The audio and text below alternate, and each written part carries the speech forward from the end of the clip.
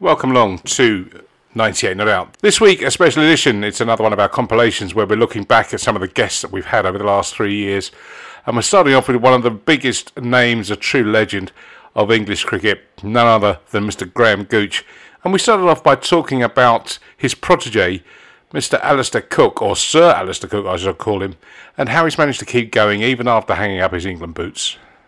Yes, he's always been very fit from when he first came on the staff, way back in about 2003. He was always up front there, and he's kept his fitness, he's kept his shapes, not putting on any weight, and fortunately for Essex, he's still playing brilliantly. He is. He hasn't seemed to have tailed off at all, has he? Even since he sort of stepped back from the England role, he's still... No, he's a consummate professional, you know. He's built his reputation on the way he works at his game, his determination, his strength of mind, all those things come together with Alistair. He's supremely talented as well. He's improved his technique down the years. He's improved his range of strokes, and he still goes out there. And you know, whatever you say about Alistair, he provides scores that wins matches for the teams he plays for. He did it as a rock for England for well over a decade, as we know. And now he's continuing to do it for Essex in the county championships. Helped us to 2 titles in 3 years, and he's a perfect player to provide a platform for your team. Of course, in Graham's playing days, he faced that legendary West Indian pace attack of Holding, Garner, Marshall, and the others. So we asked him, what was it like facing up against those guys? You faced pretty much all of those hostile fast bowlers. Who was in your mind, who was the quickest or the most dangerous that you faced down those years? Well, I mean, through the late 70s, which Andy Roberts was really the first of the sort of batch of fast bowlers that dominated world cricket over the next, I would say, 15 years or so, maybe a bit longer. Culminating probably with the Ambrose and Walsh era, really sort of ended the dominance, I would say, of West Indies fast bowlers over the Test arena. Andy Roberts was first, and then he was joined by Michael Holding and Colin Croft, Joel Garner, obviously, and then in between, you know, people like Ian Bishop, obviously Malcolm Marshall, who look, they all could bowl fast on their day, and they all were consistently quick. And what you remember, Darren, is not what I remember. He's not particularly a bowler who was the quickest, you know, over a period of time. You really remember a particular match and whatever. And I would say Patrick Patterson was the quickest bowler I faced, Jamaica 1986. Yeah. His Test debut. Now, in no way, no disrespect to Patrick, he wasn't the best fast bowler, West Indian fast bowler I played against, and that accolade would easily go to Malcolm Marshall. He was my number one. Yeah. He had all the attributes, but we'll come to it. But on that day at Sabina Park in 1986, Patrick Patterson making his debut, I mean, that's probably the one and only time in my career where I thought this bowler could hit me, and I couldn't really protect myself, you know, because normally you think you get your hand in front of your face or your body or whatever, and you might fend it off and whatever. But this particular day, he was rapid, as they say. You were very, very good at handling it. I remember your good mate Geoffrey Boycott wasn't quite such a fan of the quickies, was he?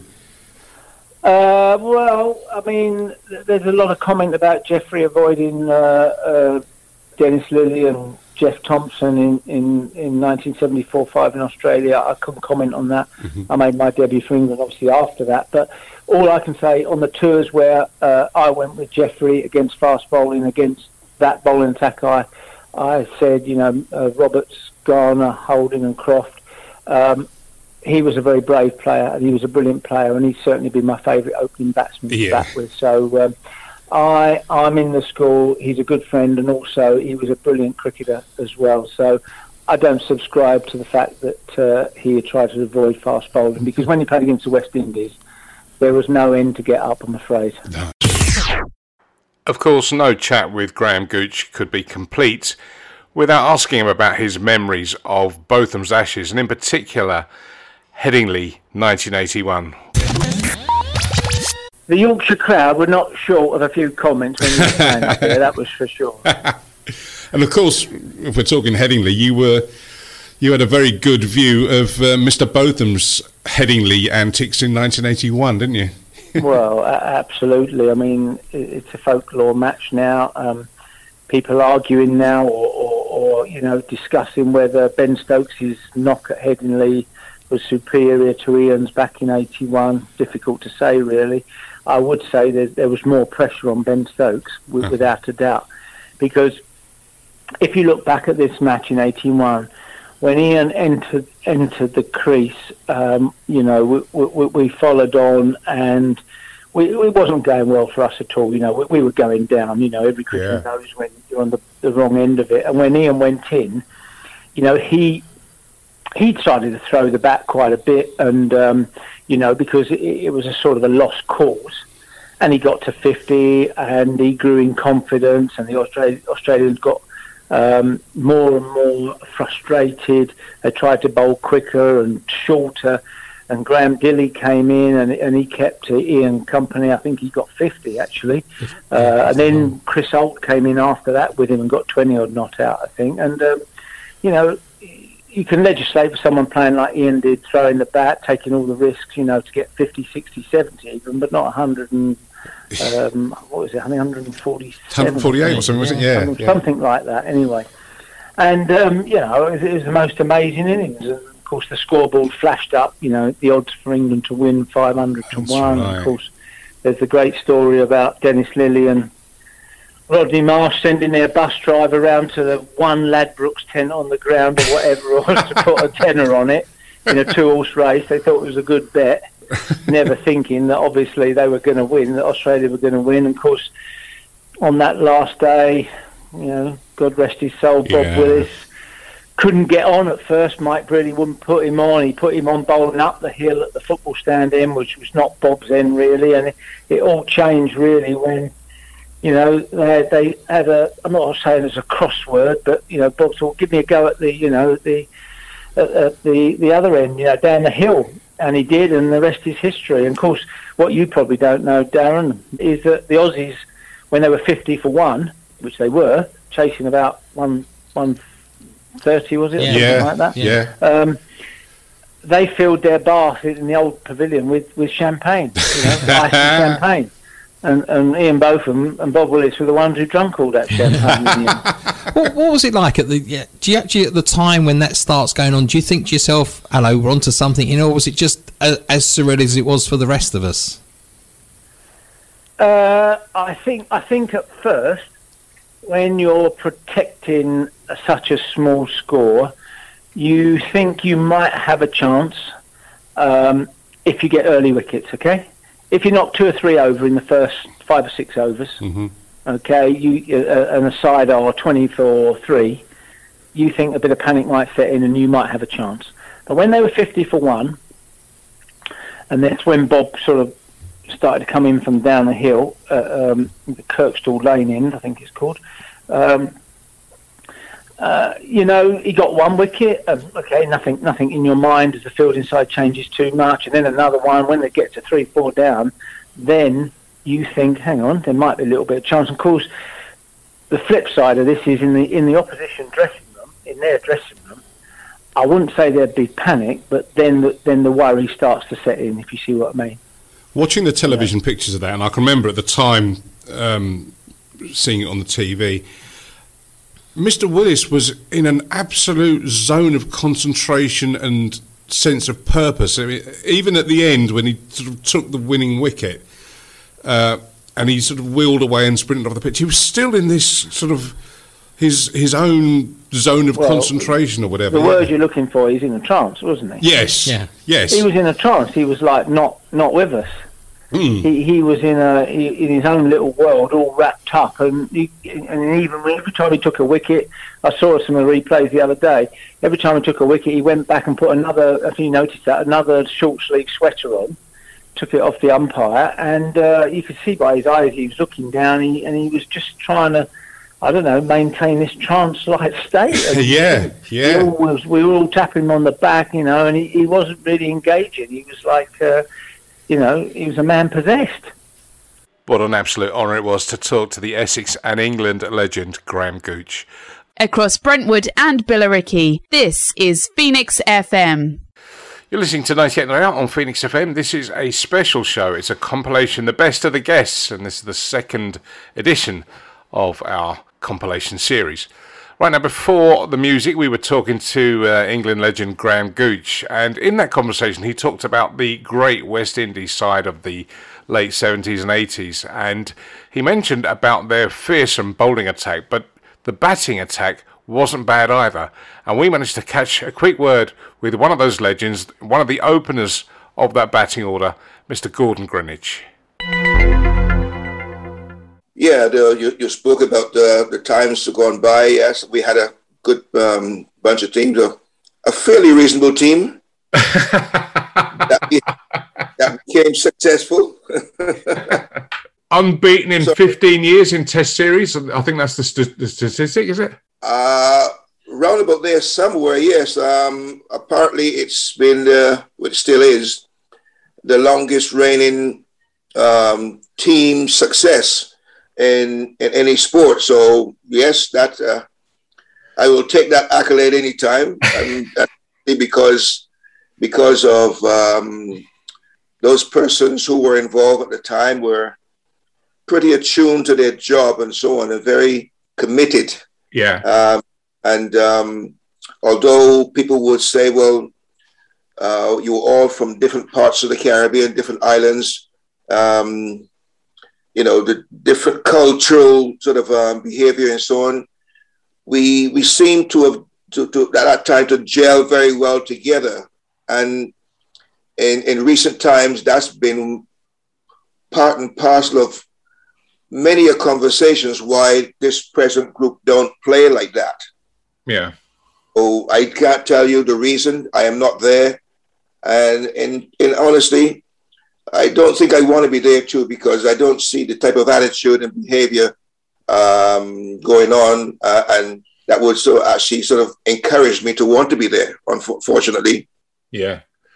So let me take you back to a young boy growing up in Barbados and St. Peter, which I know very, very well. It's a lovely part of the island. What is it about Barbados? It's a tiny place, 14 miles wide, 21 miles long, but this rich heritage of outstanding cricketers. Is it something in the sugarcane? I think you forgot something there, and a hell of a big smile. And a little clarity there. I was in Barbados until I was about 15. That's when I came to England and joined my mother. So one could say that my cricket was really enhanced from up here, playing in various clubs and so on. And then when I joined Hampshire, so basically it really sort of jump-start when I came up to England. How was it arriving in England for a young Bajan?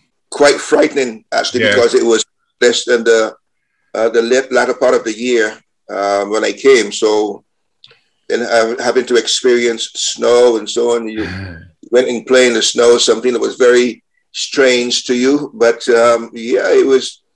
it was discomforting to start with. But you got to like it because, I say, as much as you possibly could, because you went out and you trained and you had fun in the snow as well too. So I think you had to get acclimatized and grow up very quickly.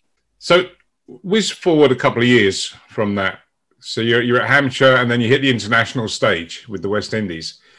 And for me, what I think was the birth of that great side was that 75 tour down to Australia, which was a big learning curve, I think, for you guys. And Clive Lloyd, I've read since, has said that was what gave him the desire to basically flex muscles and turn the side around. What was it like being there and facing Lillian Thompson and these guys? Well, personally, I didn't have a good tour. I mean, I had a very bad tour. Yeah. my first tour of Australia. And we didn't perform very well. And as a young team traveling to Australia for the first time, Australia had a very seasoned group of players who were in the mix for a long time. And it was a learning curve for us as well, too. During that tour, a lot of things happened that made us realize that, okay, you may be a good bunch of players, but there's a great deal more you still need to do in order if you're going to be successful. And that tour probably woke us up. It was perhaps good that it happened then because it woke us up for the future.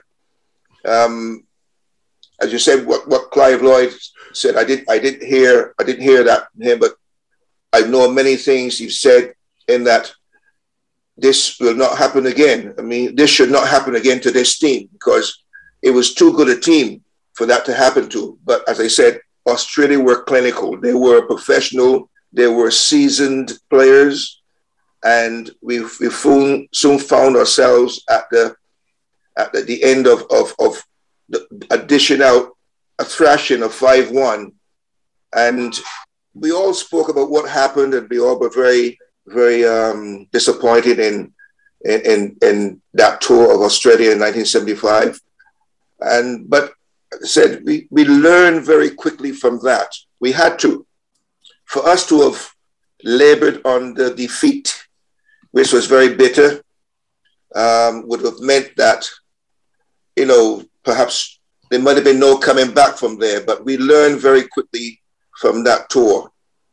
And as I said, we watched what was happening. We realized and understood that we were not the team to compete against Australia at that time because of Australia's strength. And we had to go away and think very carefully of where we wanted to be and as a team and who we wanted to be as individuals.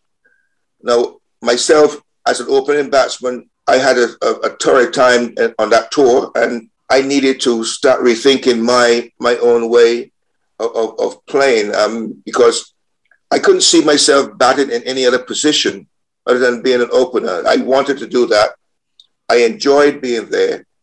But in the beginning, especially on that tour, it wasn't a very pleasant. Our tour was 1974-75 to India, Pakistan, and Sri Lanka. That was the first tour that most of us had gone on. And then it was the Australian tour in 75, 76. Tough. So, but although the India, Pakistan, and Sri Lanka tour was a learning curve as well for us, I thought we did pretty well against, in particular at the start of India, where, they had 4 of the world's best spinners. And when you go into the test match and you had to face those, you were up against it. It was like in the reverse where the West Indies with the 4 fast bowlers and India with 4 spinners. Yeah. It meant that your game needed to take a different direction as well, too. But what I have to say is that we learned very quickly from what happened on that tour from India in 74, 75, and on that tour to Australia in 75, 76. So that probably gave us a better understanding of what we were all about, the team we had, the group of players that were there, and what was needed in order to be successful. You arrived in England in 76, and that was a famous tour, but it was the first time that we'd seen your opening partnership with Mr. Desmond Haynes, the great Desi. You two, for years and years and years, just seem to have this understanding and so hard to get out. Ian Botham tells me a story about spending all day, coming out, opening first day, you're batting, and him and Bob Willis and the others are trying so hard to get a wicket, and they get a wicket, and eventually they get one. And then looking back at the steps, down come the steps, chewing his gum and walking with his shoulders is Mr. Vivi Richards. No, wasn't about it, was he? But tell me about your batting partnership with Desmond Haynes. It was a joy to watch you two in full flow. I think perhaps what was what was good about that is because we both played and opened for Barbados. So it didn't take long for understanding a relationship to build there, because you got the feel of each other and how the two of you would gel together as a team, as a partnership. And then I think we had more discussion as players together than anything else. With Desmond, we had not necessarily a lot of off the field other than when the team come together, or even when we were in Barbados playing for our respective teams or club teams or participation in games there. During the West Indies camp, we had more conversation, more discussion about cricket. I mean, all of us did, but the partnership of that we had, that was developed through mutual understanding and respect for each other. My favourite innings of yours was at Lords in '84, when at the start of the game, after day one, England seemed to think we got a chance here. They had the upper hand, but you had other ideas. And was it 214 that you scored in that game? Yes. an incredible innings. And I watched it recently. I watched some highlights of it. They showed it on the BBC here. Lord's looking very different, with lots of West Indies fans sat around the boundary fence, and every time you're cracking the ball for a 4 or a 6, there are really excited fans fielding the ball, bringing it back and jumping up and down. Yeah, that wasn't the plan thing on that day. We knew we had an uphill task, and we didn't have a lot of discussion or lengthy discussion as to how we were going to go after the runs, because it was a tall order on the last day. And we knew the situation because both had a good first innings, and it was always the case where you knew that if you come in and take a couple of wickets, it then obviously you don't shut up shop, so to speak, but you will try and see whether or not you can get close to the total. And unfortunately, Desi got run out early, and Larry Gomes came in, and everyone, well, that's not everyone, but knowing Larry is a very stodgy player. There are times where Larry played a cover drive, and actually mid-wicket had to chase it because it be off the inside, in the part of the bat, not the inside edge, the inner part of the bat, and went to a wide mid-wicket or left of mid-on. So he was a strange type of player, but to complement what he did, he's one of those players who definitely don't actually give his wicket up. You have to fight for it. Yeah. And that perhaps was the partnership or the partner that I needed, because I prefer to play my game the way I wanted to play it. But then at the other end, you had someone there who would instill that stability in the partnership. So it worked. It worked for us. But as I said, we didn't have a lengthy discussion as to how we would go about the 330 runs. It just came about because of how we played and how we attacked the situation. Some say England didn't bowl very well, but did they bowl all that well in the first innings? But we got out. So, not a lot of credit in a way was given to the West Indies team for that. They said the West Indies team won, and they won in grand style. But I think the manner and how we did it needs to be looked at a great deal more and complimented, because you don't score 330 runs in just over 2 and a bit session. Those runs came in rapid fashion, and I said the rest is history now. But looking back on it, I mean, it happened because we were able and courageous enough to challenge that total in such a short time. West Indies legend Gordon Greenidge. Coming right up to date, one of the stars of the current New Zealand Test team is Daryl Mitchell, and we caught up with him when he was visiting England ahead of the World Test Championship final in 2021. New Zealand have arrived after a long journey to face England in a 2-test series beginning on the 2nd of June ahead of the World Test Championship final against India. Now, we have been very, very lucky to get hold of New Zealand's Daryl Mitchell. Daryl, welcome to 98 Not Out. Hey guys, how you going? We are good. How's the journey been up from Auckland? Yeah, it's obviously it's been a big 4 or 5 days now. It's obviously flying through Singapore with what's going on at the moment in the world was a bit bizarre, flying through an empty airport and then arriving into Heathrow and straight down here into Southampton for a few days in isolation is it's obviously a bit different, but all good. We've talked to quite a lot of people over the last year or so that have been dealing with this. I mean, I guess it's just how life is for everyone at the moment. Southampton's not too bad because you've got a golf course at the back there, haven't you? Yeah, we haven't been allowed out yet. We've got to do a few days isolation by ourselves in our hotel rooms, but we're quite lucky. We've got balconies overlooking the ground, and there's a county first-class game going on at the moment between Hampshire and Leicestershire. So a few of the boys are sitting out on the balcony watching day one, and it's killing the time, which is good. How's the weather down there? Because up here it's been windy and rainy and not cricket weather. Yeah, it sounds like it's like that all over the UK at the moment. It's probably pretty similar, to be fair, to what we're getting back home in New Zealand at the moment in terms of the end of our summer heading into winter. It's starting to get a bit cooler, so it's pretty similar to home. 2021 has been quite a year for you personally so far. Getting a central contract, you've had your first Test century, you've had your first ODI century. You're on form.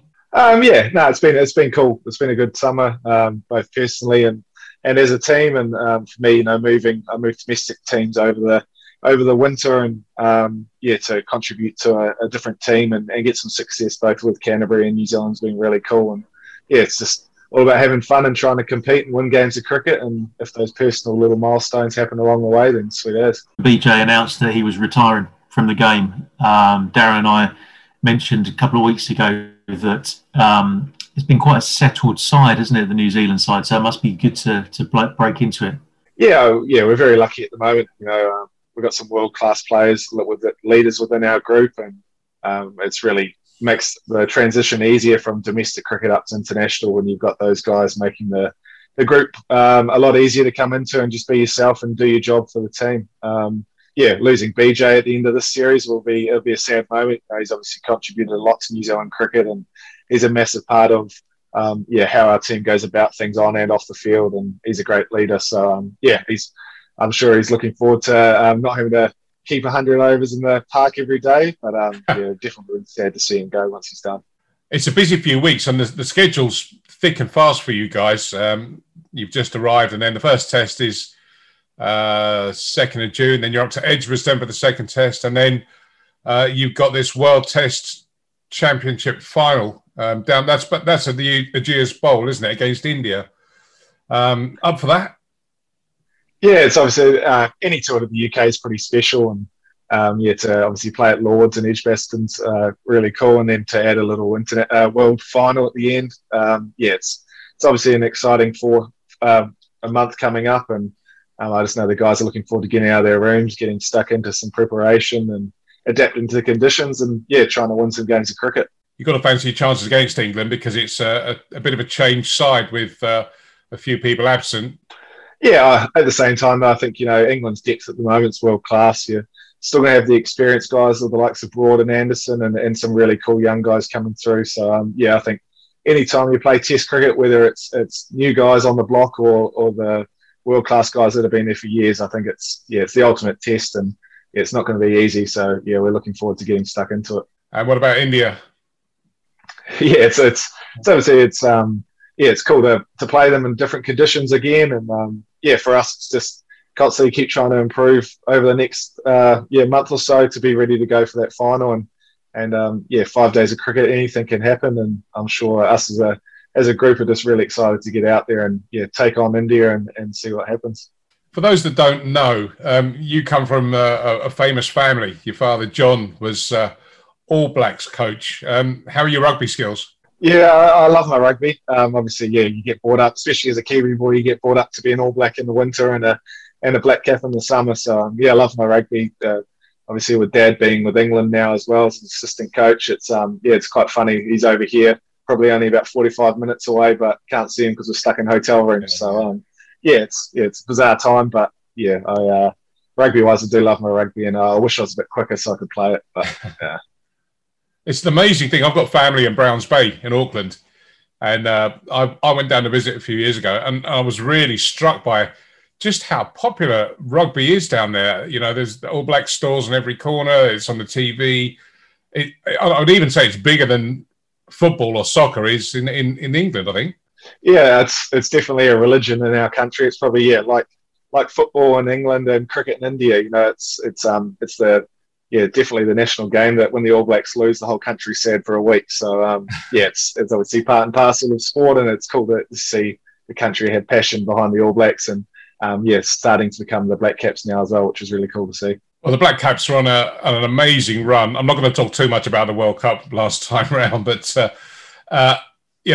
that came in the middle of a really impressive string of results across all formats as well. And there's a lot of Kiwi players that really do seem to be adapting and really performing right across the board. You're rightly there at the World Test Championship. Is there any secret to this success? If I knew, I'd probably wouldn't be a player. I'd be more of a coach. But I think we're only a little country of 5 million people, so we've got to make sure that we understand our own values and what makes us successful as a country, and make sure that we stick to the New Zealand way. And we obviously realise that we don't have the hundreds of thousands of players to pick from, so we've got to make sure that we utilise our facilities and everything as well as we can. And it's just all about competing and just enjoying the game. And I think we are very lucky at the moment. We've got some world-class players in our group, as I said earlier, that lead us and allow guys like myself and the younger guys to learn off them and hopefully help that transition. But we are only a little country, and we just definitely punch above our weight, that's for sure. Yeah. You mentioned that you got the test at Lords. I think there will be some supporters there, but it won't be the usual full house that I know a lot of players. It's kind of like a big moment in their cricketing careers to be walking out in front of a packed Lords, but still going to be a big occasion. Yeah, I think, anytime you play at Lords and you get to walk through the long room there, and it's obviously a pretty special place that every cricketer wants to play at. So, from a personal point of view, it's really cool to be a part of this and to get the chance to go there and hopefully win a few tests and have some fun. So, it's pretty cool. And how are you coping with the isolation? We've talked to a few people over the last year or so, and like England, for example, we spoke to Chris Woakes when he was in Sri Lanka, and there was talk of a Call of Duty league going on between the England boys, and funnily enough, Ben Stokes and Jofra Archer were bossing that as well. Have you guys got anything going on to keep the boredom away? Yeah, most of the boys have got PlayStations or something along, and pretty similar. We've got little crews that play in the afternoon. Our trainer Chris Donaldson gets us doing a circuit every morning, so we got to do that, make sure he's happy, so we can have a few treats at night for dessert. But for me, I quite enjoyed the isolation. I've got two young girls at home that it's full on when we're at home, so to actually be able to play some PlayStation and lie in bed and watch Netflix is quite a nice change. So I'm definitely making the most of getting some sleep, that's for sure. I can fully understand that. I've got 2 kids as well. Treats lined up for your birthday tomorrow? Yeah, I'm trying to keep it quiet because I'm turning 30, so I'm trying to not tell anyone, and hopefully it just sneaks by and no one works it out. So we'll see what happens. And away from cricket, I know you said you got a young family that's going to keep you busy, but what do you do with your downtime to escape? Yeah, for me, that's for two young girls. I've got a 2.5-year-old and 6 months. So for me, at any time we're not travelling around the country or world playing cricket. It's just making sure I spend a lot of time with them, and that's pretty much me at the moment. I wish I could sneak out and play golf like some of the boys do, but trying to get that past the boss is tough work at times. So it's not cricket. It's just dad life, making sure I make the most of being at home with them. That's New Zealand batter Daryl Mitchell. Now, in that chat, we mentioned Chris Woakes, and here it is, the man himself, and we caught up with him when he was in Sri Lanka with England. A big tour of India ahead. Is it 5 tests, 4 T20s and 3 ODIs? Obviously, tails up after Sri Lanka, but India are going to be a big prospect after their success in Australia. Yeah, no, definitely. I mean, whenever you turn up in India to play India at cricket, you expect a real tough challenge. We know how good they are. I suppose, them going to Australia and turning Australia over in their conditions is, an incredible feat. But, whenever you come to the subcontinent, it's a tricky place to tour at the best of times, let alone when they're on the form that they are. So we know it's a big task ahead of us, but everyone's excited. I think, what we showed in Sri Lanka as a squad, the depth that we've got and the way that we played in those conditions, I think, shows that we've got the game to perform in India. No offence to Sri Lanka, we know India are going to be a bit of a tougher test, but at the same time, we feel that we've got the squad and capabilities to go out there and cause an upset, hopefully, because I don't think too many really expect England to come to India and perform too well. So we're excited about the challenge ahead. Yeah, it opens the door to a lot of with this sort of squad rotation. Obviously, in this COVID environment, it does open the door to a lot of newer players. We've seen Dan Lawrence make quite a confident debut in Sri Lanka, but waiting in the wings is people like Ben Foakes, and as you mentioned, you could make Moeen that could be featuring in India. So, for once, England are looking good. There's a real strength in depth right across all formats, isn't there? Yeah, there is. I think, like you touched on there, the guys that, it's amazing, isn't it, how I perceive people making their debuts now, how confident the players seem to be. They come in and they just perform almost from day one. They certainly seem to have that sort of, I suppose, like hardened cricket experience behind them. As young players, they come in, it's almost like they've been playing the game for 10 years already. Dan showed that in his first performance as well. There's no fear, which is great. I look back to when I made my debut, I was shitting bricks, to be honest. Here's my language, but these guys seem to come in and have no nerves. I'm sure they do, but they don't tend to show it too well, and they perform really well, which is great. We've got great depth, and like you touched on, I think in these current times, in COVID times, you're going to need good squads to make sure that you perform well. Particularly when you come on tour, we've got good, strong 24. I think there's 24 players here, including some reserves. So. And to be brutally honest, if there was injuries, any one of those players could step up and perform well. So, we're in a really good place as a team across the board. You're a bit of a veteran of the England squad now. Is it 10 years that since your debut, you just mentioned there? Yeah, that's it, Dan. Thanks for reminding me. I certainly, when you see these guys come in, Sam Curran, one of them, he's been around the squad for a good few years now. I think he's only just turned 22. And, it's amazing, really, to think, these guys that are so young come in and perform so well from the get-go.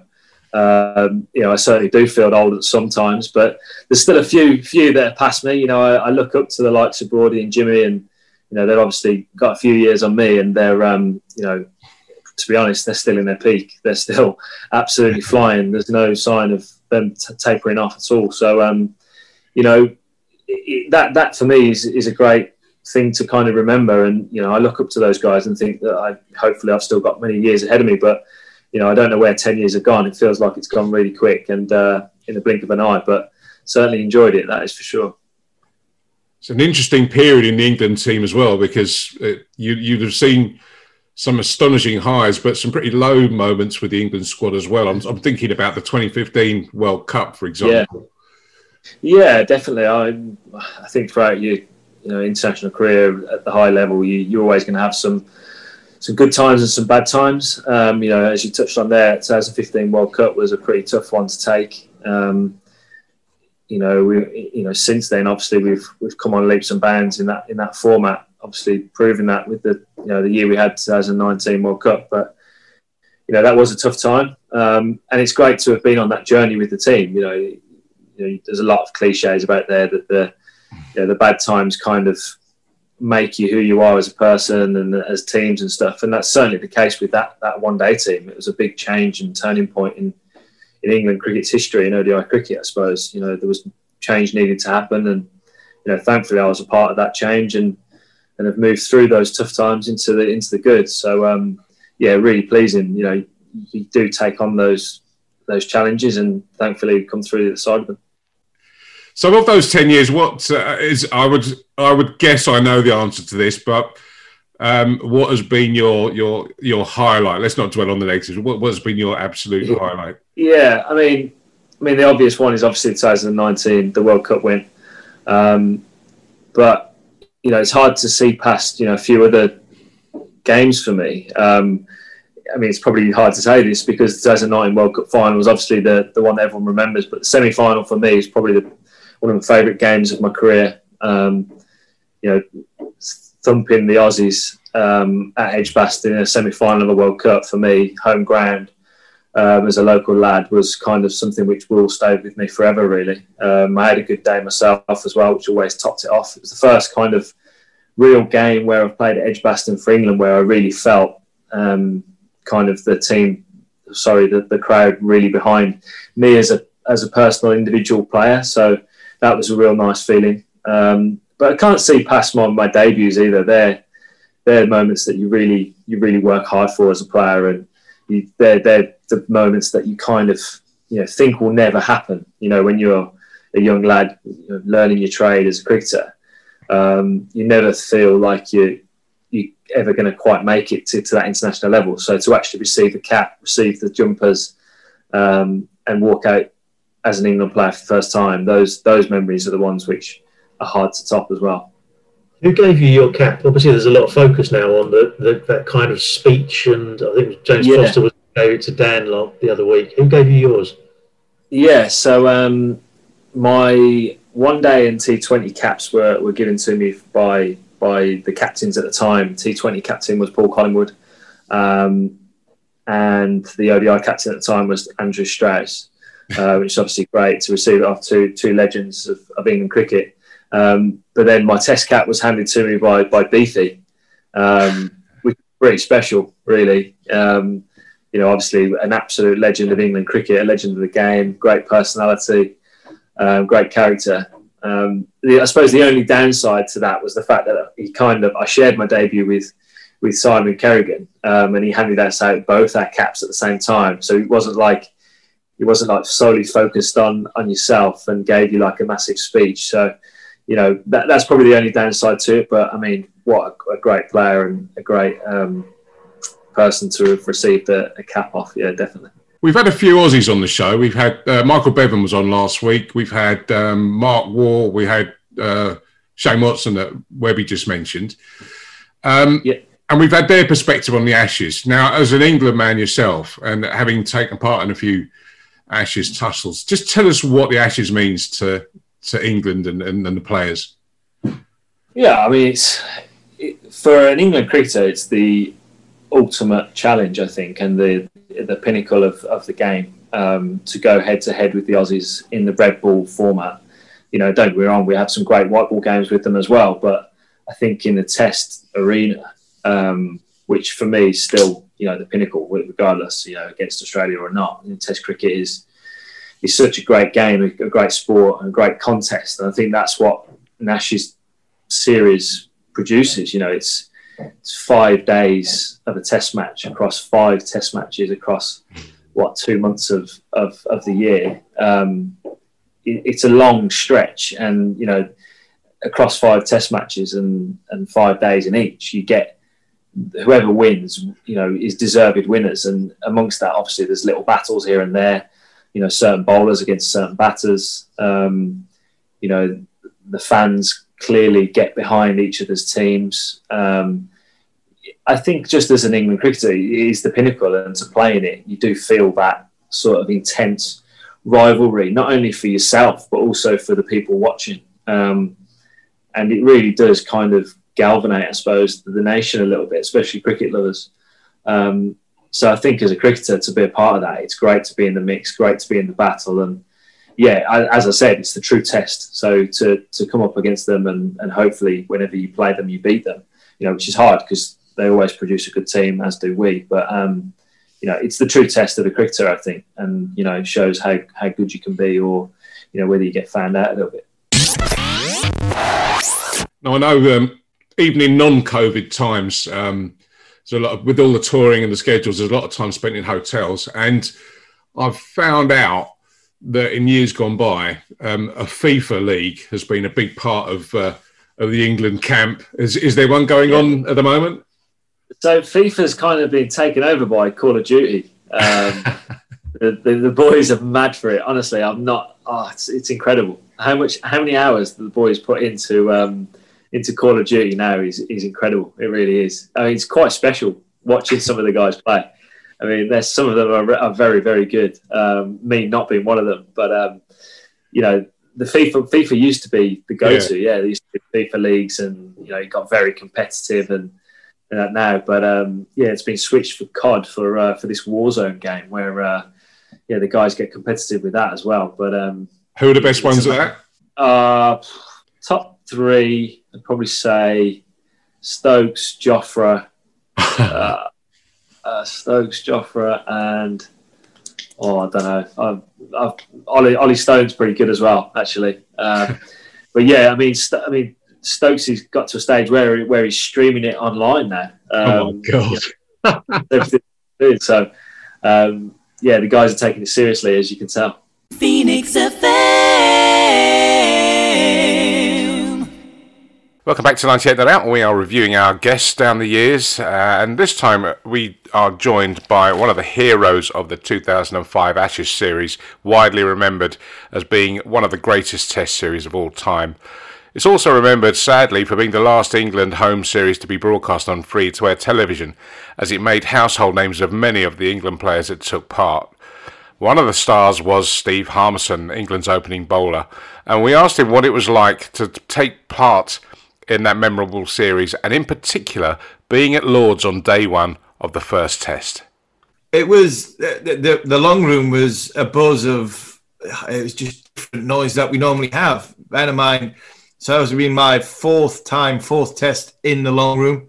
And normally when you sort of come down the stairs, you've got to move people out the way to get to the field. It's like you're just like, excuse me, pardon me, excuse me, sir, can I get to the field? I'm actually going to be playing in a second here. And that's what you do with the long room. It's such a ridiculously unique place where you have to ask people to move out the way of you getting onto the field of play in the cricket. And it's, the traditions that come with it. But this was totally different. It was roped off. It was heaving from the minute you went out for warm-ups. It was rammed, the long room. And the noise, the atmosphere, the buzz, is we didn't recognise it because it's like we're not used to like posh people cheering. Yeah, normally it was just like a different cheer, wasn't it? We weren't used to that. Normally you'd walk through them on the way to practice and they'll be like quizzically looking at you thinking, who's he? Who's he? Oh no, I've picked him again. And they did say that to me. Actually, somebody did actually have a go at me at one time when I came in with my bat saying, I can't believe they've picked you again. So yeah, it's a different place, the long room, but what an atmosphere that morning was, the buzz, the hype around it. It was, we come off the back of a one-day series that was like no other against Australia and Bangladesh, and we'd gone 18 months ready for this moment. This is our moment. You mentioned Michael leading us down. But we built that. We built that from the Caribbean in 2004 all the way through to not losing a test match throughout that whole summer, 7-0, seven test matches. We went to that South Africa, first team to win in Africa after apartheid, and then to come back, be ready for Bangladesh, and then obviously the big one. And we were ready for it. And, Michael leading us out, long rooms go mental, the whole, Lords is going mental, and we're there in the middle ready to go. And there was that famous ball to Ricky Ponting, which kind of set the tone for the whole series. Did you have that in the back of your mind to send that one down at him at some point? No, there's a lot made of that start, the 6 overs from my end, 6 overs from Matthew's end, and then when Freddie and Simon came on for like the next 2 or 3 overs, up until just after drinks, probably the first hour of that test match, there was a lot made of the aggression. But when you look at it, really, in the reality, the only thing I did was bowl bouncers. Simon Jones bowled at 90-odd mile an hour, and Freddie bowled at 90 mile an hour. We were aggressive bowlers. We were an aggressive team. It wasn't intentional that we were going to be in the face, and we weren't in the face. There's a lot made of getting out Australia and being aggressive towards them. We were aggressive with the way we bowled, but not in anything sinister. I thought when you look back at it, you look at that first hour, your realization of Australia, I thought were more nervous than what we were. Were they thinking this is the first time in 20 years we could potentially lose the Ashes, because Langer gets hit on the arm, second ball. I hit Matt Hayden within the first 3 overs, and then Huggy gets him out, and then Ponting gets hit on the head. Matthew Hayden never gets hit on the head in Test match cricket. I think Ricky Ponting's probably only been hit in the face or hit in the head twice in his whole career of 160 odd Test matches. And the ball to Langer was just his little tuck off the shot on the way he runs down the fine leg. That was his normally favourite shot. So I think that what happened in that first hour was Australia being more nervous than what we were. And then, we bowled them out for 190, and then we go and bat. And at the end of the day, a lot of people say, oh, you got 5 for 40, whatever, great to be on the honours board. And it was great until Glenn McGrath got the ball in his hand. Because by the end of the day, he had 5 for about 15 and made my 5 for 40 feel like about 5 for 150. So it was mixed emotions at the end of the day. We were back up against the wall, but right at the end of the day, we're seeing somebody come into the party, into English cricket, and announce himself, and that was Kevin Pietersen, and the way he batted and performed at Lords was just a little bit of a little shot across the bow to Australia to say, we've got somebody special here. That's Steve Harmison. Going back a little in time, one of the stars of the England bowling attack in the 1990s was Chris Lewis, the Guyanese-born pace bowler whose career and life came to a shattering halt when he'd made some bad decisions in life and ended up doing time in prison. We started off on a positive note, and we asked him what it was like making his debut as a Guyanese-born player in the West Indies for England. There were a lot of emotions. Obviously, I'm excited because here I am about to make my international debut. And, of course, it's in the Caribbean. The family are there, grand, aunts, uncles, everybody is excited. But on the other hand, you're not quite sure, or I wasn't quite sure at that time, what the reception was going to be, And to be honest, there was a day in Trinidad where I was only doing 12-man duties. So it was warm. So I spent a lot of time walking around the boundaries, taking drinks to the different fielders. And on one of the occasions I went down there were some guys in a group, and they were shouting. I could hear them. Even with all the noise going on everywhere, I could hear them. And what they said was, Chris, I see they bring you back to the West Indies as a waiter. As they do. So I thought, okay, here we go. It's going to be a long day. And in truth, it was a bit. But at the end of the day, I was on the field, I think fielding for somebody, and the day's plays ended. And I saw them jump over the fence. And I saw them head towards me.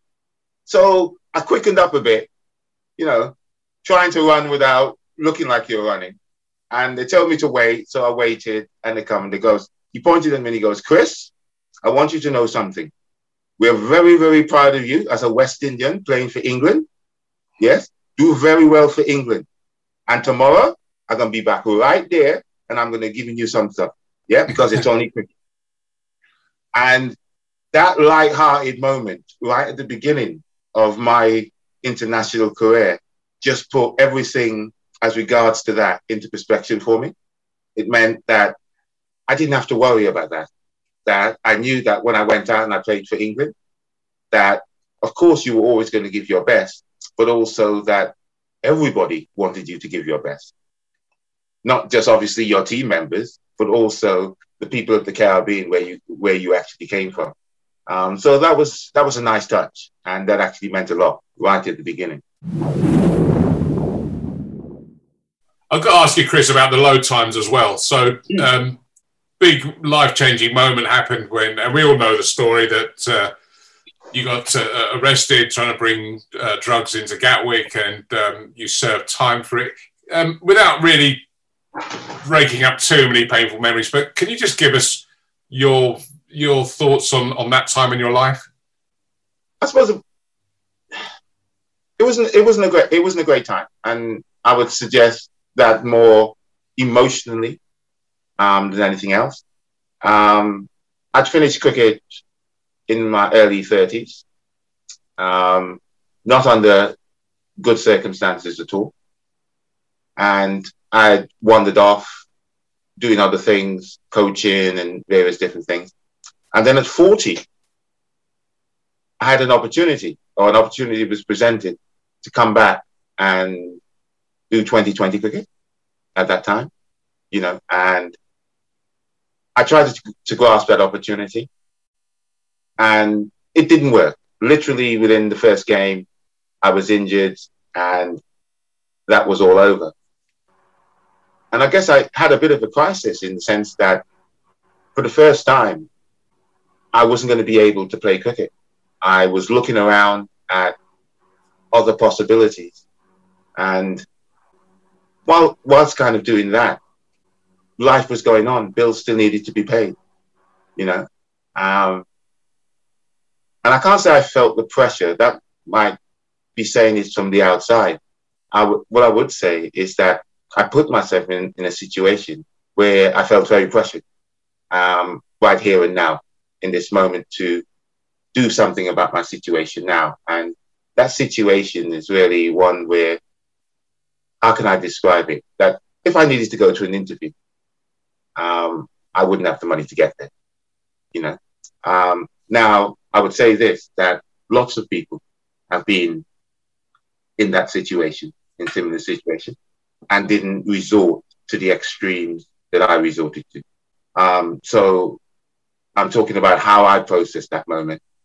And I started listening to conversations that I had no business listening to, that I'd never listened to. And in a short space of time, I was on my way to do that. Not because I wanted to import drugs as such, but because I wanted what I would perceive as some sort of financial relief in that moment. And I made that decision. And then the consequences, of course, that entailed after I came back, was caught, was sentenced, and all that ensued. But one thing I would say about that, and it's not an attempt in any way, shape, or form to put anything anywhere else other than where it is, right here, is that there's a moment where I'm caught at the airport, and all those sensible thoughts that you thought would have been obvious beforehand comes back, and you just go, what have you just done? Yeah. And you can see the implications of what you've just done, not just for you, but all around you. But in the previous 6 months, you were in such a state you didn't have that thought. That's nobody else's fault but your own. But that's close to the truth of it. So scared about your situation that you don't see anything else. But that fear in front of you and trying to fix that fear. And in doing that, you create so much more, that was my experience of it. There was a play. Do you think it was, this is really difficult to ask, but do you think it was a good thing that you got caught? Because, had you not, would you have carried on? That question gets asked quite a bit. And of course, the truth about that is that I don't know, because we're talking hypothetically. But I would say this. I didn't want to be a drug dealer. It was more a question of here and now, just having a bit of money in my thought process, just to create a bit of space in my head. The part about it being good, being cool, yeah, I would agree with that, because I sit here now, not necessarily, I wouldn't say that because I've been punished, but I sit here now, and the experience of that has taught me so much, and I'm still learning from it, and I wouldn't give that experience back, which is the interesting thing. I wouldn't want that experience. I wouldn't choose that experience. but now it's done and dusted. I wouldn't give that experience back because it's so informative on so many levels for me personally. Phoenix FM. Mark Pougatch is known to millions these days as the face of ITV Sport. But before that, his voice was familiar to listeners of BBC Radio 5 Live. But two little-known facts. One, did you know he started off at BBC Essex? And two, did you know he was a big cricket fan? I'm a cricket nut. I'm an absolute cricket nut. My dad, God rest his soul, started his own cricket club 66 years ago, Wandering Club, which still goes very strongly to this day. And my summers were spent. He also, when he moved out of London, moved his family just before I was born, moved us out of London to a village in East Sussex. He said to the local parish, "Can I have that field on the edge of the village for my cricket club?" And they said, "Yes, you can, but you've got to restart the village team as well as your own Wandering team." So that's my way of saying my summers were spent being the undergroundsman to Dad. He'd do the mowing. I'd get the 22-yard chain out. We'd run the bar. I'd put the flags out. We had a till like the one David Jason had in Open All Hours that used to spring back and bite you. So it's my way of saying I'm as obsessed about cricket as I'm about football and rugby. You know, I was my generation, the 70s and 80s generation. The football season stopped and the cricket season started. And, you know, my dad would get, if I said to him in August, "Oh, Liverpool haven't started the season very well," he used to look at me and say, "Do not talk to me about football until the test series is over." Anyway, so 1986, I leave school. I'm 18. I'm having a year off before I go to university. And I said to my pal, Rob, "Let's go traveling around the world," which is, you know, standard stuff. And I said to him, "Oh, by the way, England are in Australia defending the Ashes." He went, "Well, that's going to be fun." So I went to Australia for 9 months, worked in bars, pubs, gold mine factories, farms and everything. And wherever could, watched the cricket, followed the cricket. And the fifth test at the SCG, I worked in the dining room, a silver service, which means nothing. Silver service is an absolute meaningless thing to say. I served Michael Parkinson and his wife. I served Jeffrey Boycott a cup of tea every day, literally every day. And then the famous Alan Lamb 18 off the last over, I went as a punter and sat on the hill and drank beer all day in the blazing heat. You can imagine what state I was in by the last over. So this is my way, Darren, of saying, I said to a pal of mine, Jonathan Overend, who worked with me at 5 Live, who worked with me at BBC Essex, who's an Essex man through and through, let's make a podcast about this series because no one really talks about it. So we've made an 8-part podcast called Inside the Tour, all the stories from 86, 87. Anybody you want to hear from, you will. Botham, Gower, Gatting, Lamb, Border, Lawson, Small, Freitas, Peter Taylor, Peter who? The guy they picked by mistake. Pat Cash, because the Australians were playing the Davis Cup at the same time as England won the MCG. So we've had a lot of fun hearing all their stories from 86, 87. Now that series was loaded. You've already mentioned a few names there, but on both sides, loaded with great characters in the history of Ashes, locking of horns, and also it was sort of like the heyday of that England team, you know, which sort of, if you go back to sort of the 81 Ashes and Gower, Gooch, Gatting, and a certain IT Botham. And I think by 86, he was fully into the blonde streaked mullet, blazers. And I believe that Elton John was part of the unofficial touring team at that time as well. Well, Elton John was supposed to be on tour in Australia, but had an operation on nodules on his voice box, I think, so couldn't sing, but still wanted to go on tour. I mean, both Botham said to us his nickname was EJ the DJ. And in Melbourne, where they won the Test series, they all went back to Elton John's suite in Melbourne, and Elton John, DJ'd all night. He partied all night, and he'd sent, obviously this is way before MP3 players and so forth, he sent his driver off to another part of town and came back with 2 trunks full of CDs and basically partied. And Phil de Freitas, who's a 20-year-old kid from the MCC ground staff playing for Leicestershire, says, I can't quite work out what's going on. Here I am in a suite in Melbourne with Ian Botham, my hero, having won the Ashes, and Elton John is our DJ. I mean, it's off the scale. I describe it, Darren, as the last of the old-fashioned tours, if you like, you know, where they had a hell of a lot of fun. I mean, I would say listen to our podcast, the stories they tell in the run-up to the first test with David Gower and Bundaberg Run and Ian Botham and America's Cup Yachtsman, because that was going on in Perth. I mean, it wouldn't happen today.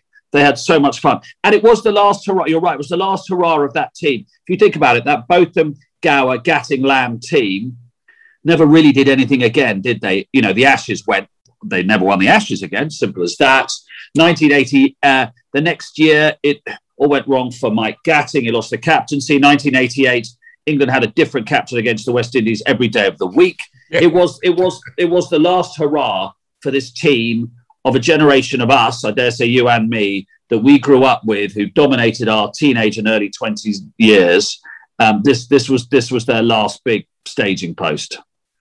Now, because he works for ITV, I felt I had to ask Mark about the effect that cricket, going behind a paywall, going on satellite TV, had on the sport as a whole. Was it a good thing or was it a bad thing? What did he think? The first thing to say is, because when I say this, well, you would say that because you work for free to air.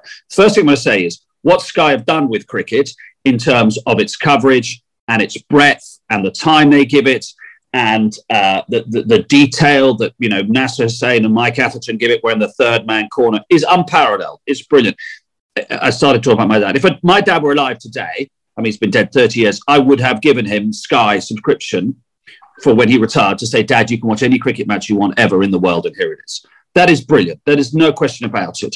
But it is also absolutely unarguable in my case that putting it behind the paywall has had a massive impact on cricket's image in the UK, on participation, in just pure eyeballs availability. And I do not believe that it is beyond the wit of an administrator to marry the two. That's my pure point. Because there's no way the BBC or ITV or Channel 4 are going to screen the Ashes down under. You know, frankly, as soon as the BBC lost home cricket to Channel 4, they breathed a sigh of relief because it cocked up their schedule so much when it rained or it started late or it went, you went on after 6:30 and they had to go to the news. But I'm sorry, if you're saying to me that putting it behind the paywalls had no impact on participation or eyeballs or image, then I think you're living in cloud cuckoo land. But I do accept completely that the money that satellite television's given has been an absolute lifeblood to the ECB and therefore to counties. So therefore, you need some imaginative administration, and we don't have very imaginative administrators in sport in the UK as a whole, to say, how can we ride these two horses? And if you say, well, that's a load of crap, Mark, I'll just simply point you towards this. Football maybe is not the best example because it's a world game. I'm very proud, Darren, I'll tell you this. I presented the England-Denmark semi-final to 28 million people on ITV. That's the biggest figure for a single channel, before people talk about the final, because that was on 2 channels, for a single event ever in this country. Now, 28 million people do not watch Man United-Liverpool on a Sunday on Sky, do they? No. 2 million people do. My point being, how many people are out there? The Rugby World Cup final, 10 o'clock in the morning in Tokyo, England-South Africa, we had 12 million people. How many people watch a club rugby match? It shows the interest is there. You get home from school, I get home from school as kids in the holidays, sit down. Mum says, what are you doing? I went, I'm here for 5 days. Don't worry about me. Don't worry about, I'll walk the dog and I'll do my job, but I'm here. So I'm saying imaginative cooperation. You need the money from these. You need the money from satellite TV. You certainly, what they do in terms of their editorialism is fantastic, and their detail, and the fact that it's T20 in Bangladesh, you can watch it. But you need the eyeballs for the next generation, because there's no point being the most well-off sport 20 years down the line, which nobody watches, which is an anachronism, and which nobody therefore plays. 98 Not Out, sponsored by Shepherd Neame, proud supporters of cricket in Essex.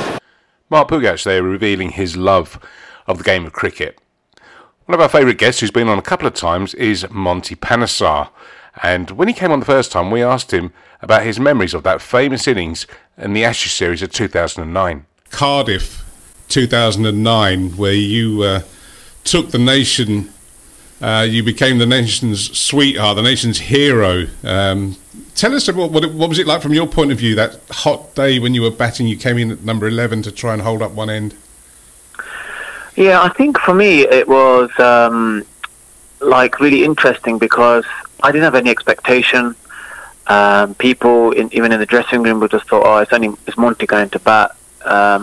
half the team put on their whites anyway whenever I go out to bat. And even then that becomes your expectation. You kind of think, oh, the teammates think, I'm going to get out anyway, so I probably will get out.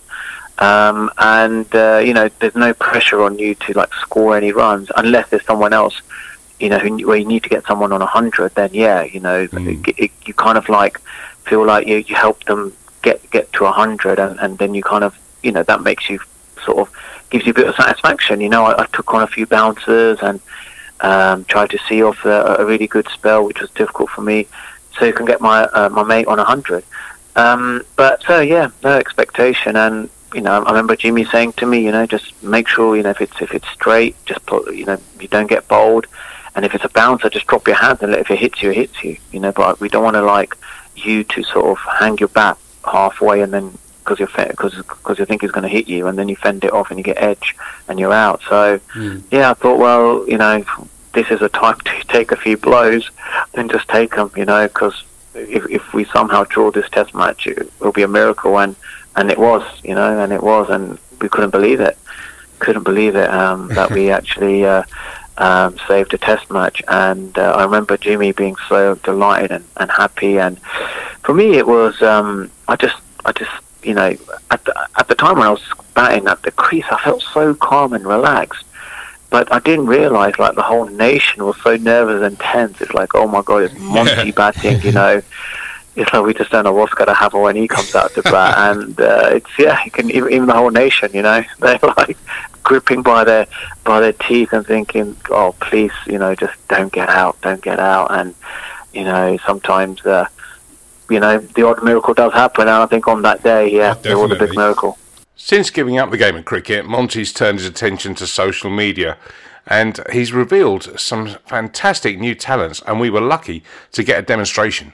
Now, you are revealing loads and loads of new talents, Monty. There's singing, which you're very good at. Yes.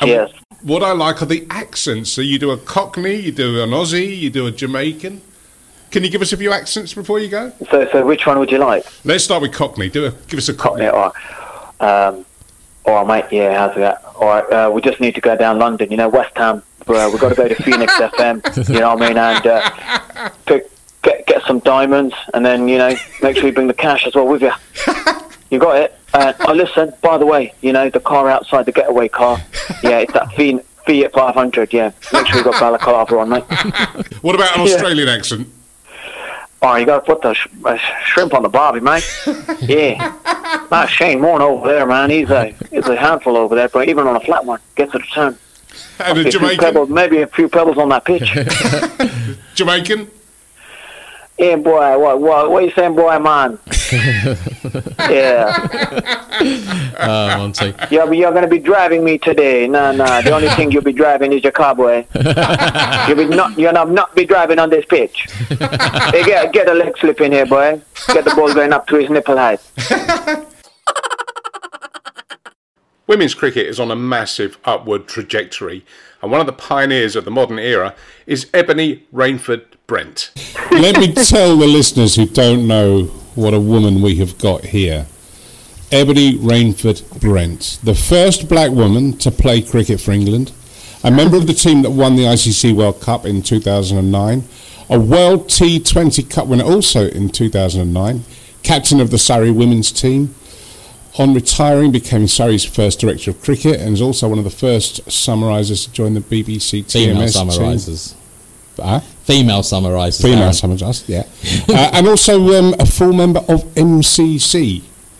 But it goes on. As a youngster, good at football, athletics and basketball too. So, what made you focus on cricket?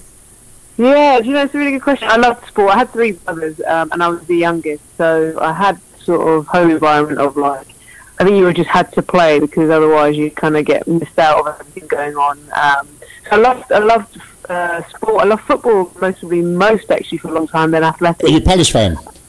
No, I was a Liverpool fan. I mean, that's a bit dodgy, isn't it? Because of the 80s, Liverpool ruled in McManaman, Barnes days.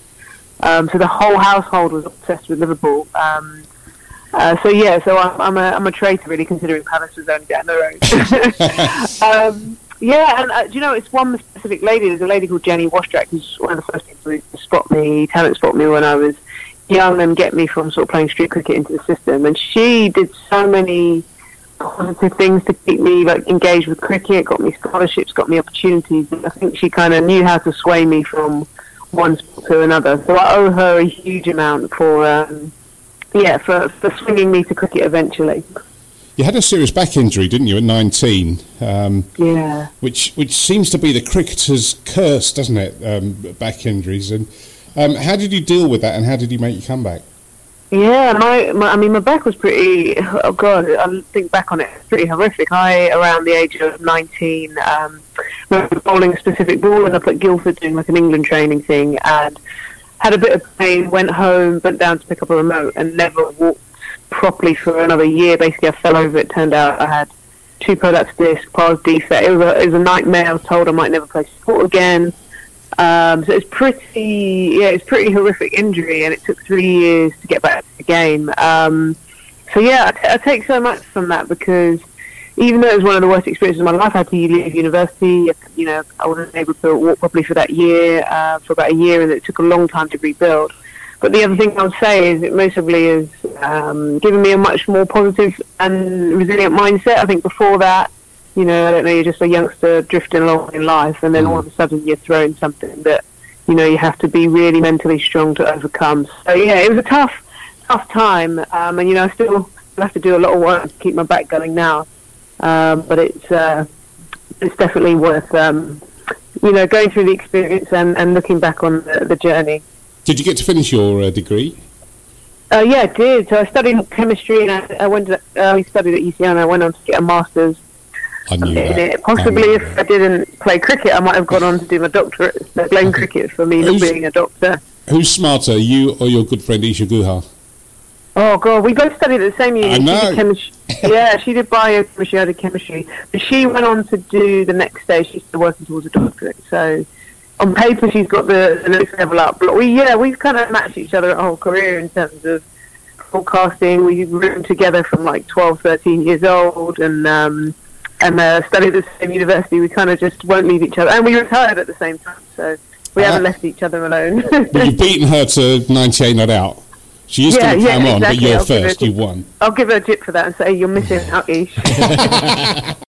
All joking aside, we asked Ebony how she felt about the role that her and her good friend Isha Guha played in the last 15 years in developing and being role models for women's cricket. Yeah, massively. It's changed so much. I mean, I was our generation, and that's even me and Isha's generation, and you know, if we're honest, you know, crowds were non-existent, funding was non-existent. You know, we worked hard, but we weren't as athletic. You know, it's a different level now. To have a packed out Lords in 2017, just came back from Australia, where the crowd was like nearly 90,000 people watching. Yeah. Katy Perry. The contracts, the girls get paid nicely now. I remind them, look, back in our day, you know, we didn't have so much. So, you know, it's moved so far. And I think that's wider society. I think that's women's sport in general. You know, we're just have been part of, you know, some of the generations that have helped sort of pave some of the way. But it's exciting that the future and the potential is ridiculous. So it's been brilliant to be part of.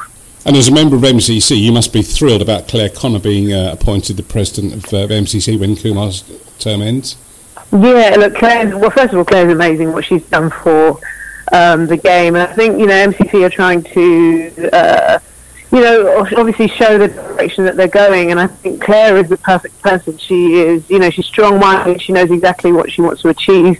I can't think of anyone better for that role than her, that could sort of give it the direction that it's looking for, a bit of diversity, as well as, you know, maintain the values that MCC has. So, no, really pleased for her. A message to her just to say well done, because I think she's a perfect appointment. I think I know who's going to be the second female president of the MCC. Isha Guha.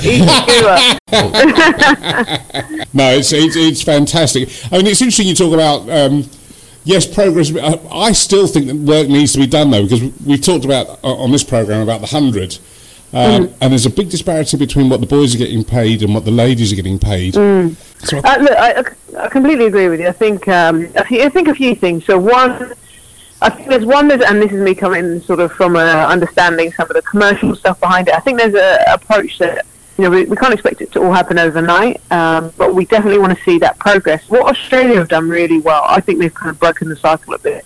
They were ahead in terms of their Women's Big Bash, so their domestic competition was on TV. They were paying the players, better earlier. They were playing their domestic players, bearing in mind we're only just starting to get these women-centric regional contracts. Australia have been doing that for a number of years.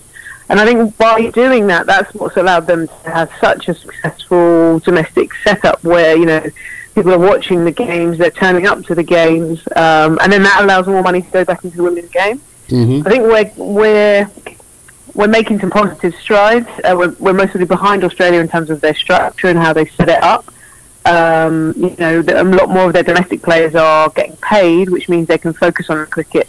The standard goes up, and then it's a better product for TV. So I think they've broken that cycle quicker. I feel like we're going in the right direction. The bigger question that people keep going on about, which I'm not sure I really agree with, is shortening of pitches. So, a lot of people have been vocal about it. I think women's pitches should be shortened. But I don't see the need to shorten the pitch. Women historically have played on the same. You look at, you're not shortening a women's 100 metres to a women's 80 metres, are you? No. It's the length that has been structured and everybody's comfortable with. I think with the ball, the reason why it has been smaller, it needed to be smaller just to make sure that, it fitted the hands appropriately. And that's been in place for a long, long time. But when it comes to pitches and pitch length, for me, I say just let it be what it is. I love the way the women's game has progressed. We're seeing more power, but we also see a different style of cricket. You see more twos than just sort of stand up back sometimes than you do in the men's game. And I enjoy that element of it, and a lot of people do as well. So, there's so many debates. A lot of people have quite heated views on it, but I'm massively a fan of it as it is. The next generation will all come up being able to paddle, reverse sweep, hit it out the park. And also because it's become to be more attractive financially, kids might choose cricket over other sports, which I think is important, that we attract talent. I'm being selfish here, but I don't want to see all of the talent. I sometimes look at netballers who are probably 6'1", 6'2", and real athletes, and I think, I wouldn't mind stealing a few more of those into our game. So, I think it's moving in the right direction. But equally, I also don't want to just try and mimic the men's game, because I think there are elements of the women's game it's sometimes technically better to look at. I do enjoy, the twos and threes that sometimes build a different sort of game than I can't remember seeing a three in the men's game for a long time. But it's definitely moving in the right direction, and I think it's just going to keep getting better and better. Well, having talked to the wonderful Ebony Rainford-Brent, we thought it was only fair that we give right of reply to her good mate, Isha Guha. Now, you have been one of the leading figures in the advancement of women's cricket over the last 10 years or so. It's a big year for women's cricket with the 100, the Rachel Hayhoe Flint Trophy. I think more than I can remember, it's as close to front and centre as anything. Absolutely, and it just goes from strength to strength. And I think it's a combination of investment in the game, more visibility through the broadcasters, Sky, BBC, and a general kind of desire from the top to want to support the women and to help them grow.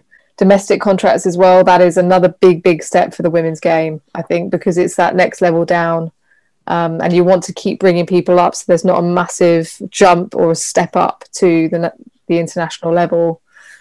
So that is a hugely positive move. I think there needs to be a framework in place to understand when the regional teams can become fully professional, because I think that would put a lot of people's minds at ease, those that aren't necessarily on contract who are playing within a team that have 5 or 6 players who are fully contracted. So lots of positives, I'd say, but as always, there's always more to do. Community radio for Brentwood and Billericay. This is Phoenix FM. One of the most recognisable voices of cricket to radio listeners in particular is that of Henry Blofeld. And we caught up with him at his Norfolk home where he regaled us with stories from down the years, and in particular doing Jaeger bombs with the late, great Shane Warne.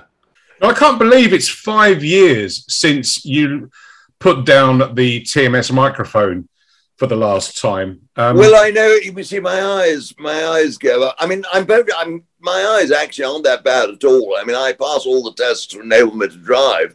But the trouble is, if you cannot see the detail that goes on out there in the middle, which I couldn't see, and I made one or two bad mistakes, and you can't mess a program up. And honestly, the most sensible thing to do was to say, thank you very much, but that's the end of it. It was the saddest day of my life, but there we are. And that amazing moment where you did a lap of the boundary at Lord's to an incredible standing ovation. What a moment. Well, that was extraordinary. I never knew that was going to happen, but anything about it. I was going down in the lift in the media centre with Aggers and Vic Marks to go across and help with the presentation of prizes. And suddenly I found myself being channeled round the boundary. And then I realised that when I found myself in front of them, the Aggers and Vic were behind, I realised I'd been set up. But everyone, I mean, all the masses of people there, they were absolutely wonderful. And when I did half the ground, got to the pavilion, Matt Fleming, who was the president of MCC, said, come on, Blaz, he said, run half to, and I do the other half. and there was one lovely young lady that even said she wanted to marry me. And I said, well, that struck me as a good idea, but I said the laws of bigamy in this country were rather defeated. Let me wind you back to sort of the beginning of that tremendous journey. And when you entered into the commentary box, it was a different era altogether in terms of style and content commentary. And you had the greats when I was a youngster. I mean, these were the voices that I grew up with of John Arlott and Brian Johnston and the like Trevor Bailey. Can you give us your sort of earliest recollections of joining that famous team? Yeah, the first time I joined it was 1972. I did my first ever broadcast to BBC from Chelmsford in the old Whit weekend. I did the Saturday and the Monday. There was no cricket on Sunday in those days. And I had a letter from Robert Hudson, who was head of OB's outside broadcast, asking me to join Test Match Special for two of the one-day matches against Australia at Lord's and Edgbaston. And so it all happened quite quickly. I was terrified. I mean, can you imagine going into a commentary box with, as you mentioned, Arlott Johnston, Jack Fingleton, Alan McGilvray, Fred was there, dear Fred. And one of them, in one of those two games, the one at Lord's, was the only time I broadcast with Norman Yardley and Freddie Brown, who were Trevor and Fred's predecessors. And it was a very exciting journey. How I got through it, I have no idea, but obviously I did. I was absolutely scared witless, I can promise you. Yes, I've heard Daniel Norcross has told me a similar story of being a bag of nerves and panic when he joined the team. Well, I was there. His first Test match, Dan Norcross at Edgbaston in 2016. I was still there. It was the Test match, in fact, in which one hectic evening, I was in the company of Phil Tufnell and Michael Vaughan, and Shane Warne taught me to drink Jaeger bombs. Oh, God. Well, it was a great moment. Shane Warne, you see, took 708 Test wickets, and he taught me to drink Jaeger bombs, and you have to decide which was the most important event.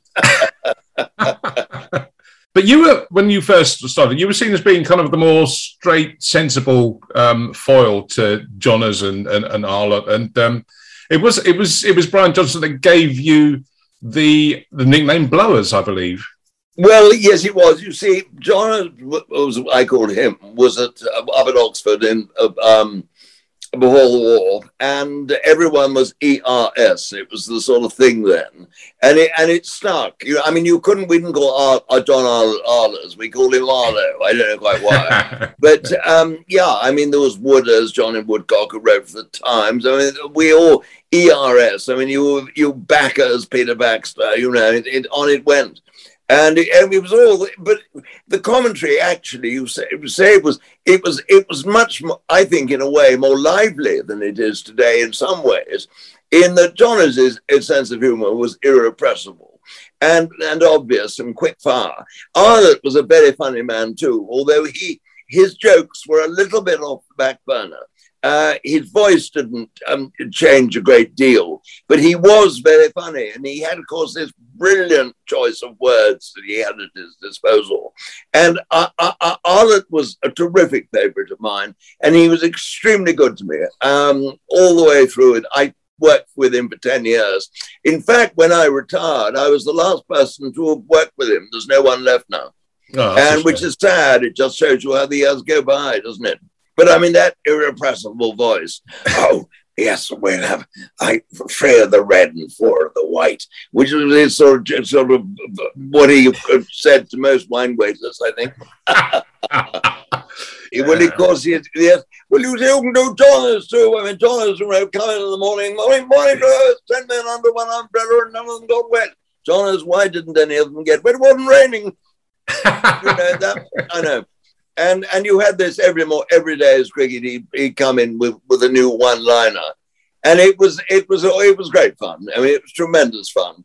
And you see, there was CMJ, who played it back, kept bat and pad together a little bit more, and it was Don Mosey. I mean, it was great fun, and it was a very different variety of voices. Now, you just mentioned there in passing Her Majesty the Queen. It's her Platinum Jubilee year. I'm assuming that you've had encounters with Her Majesty over these years?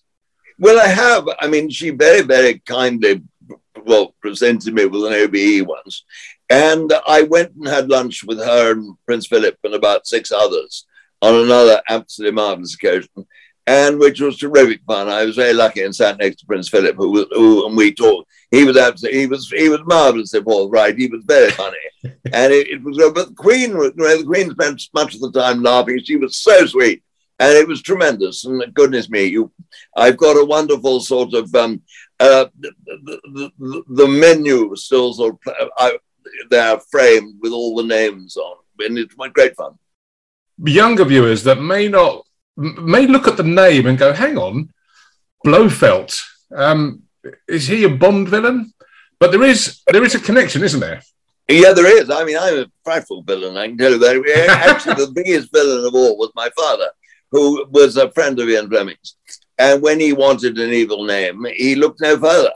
And if you go to the movies, he's the one you see with a white pussycat on his knee. And I don't think any of the Blofelds have ever owned a white pussycat, but there we are.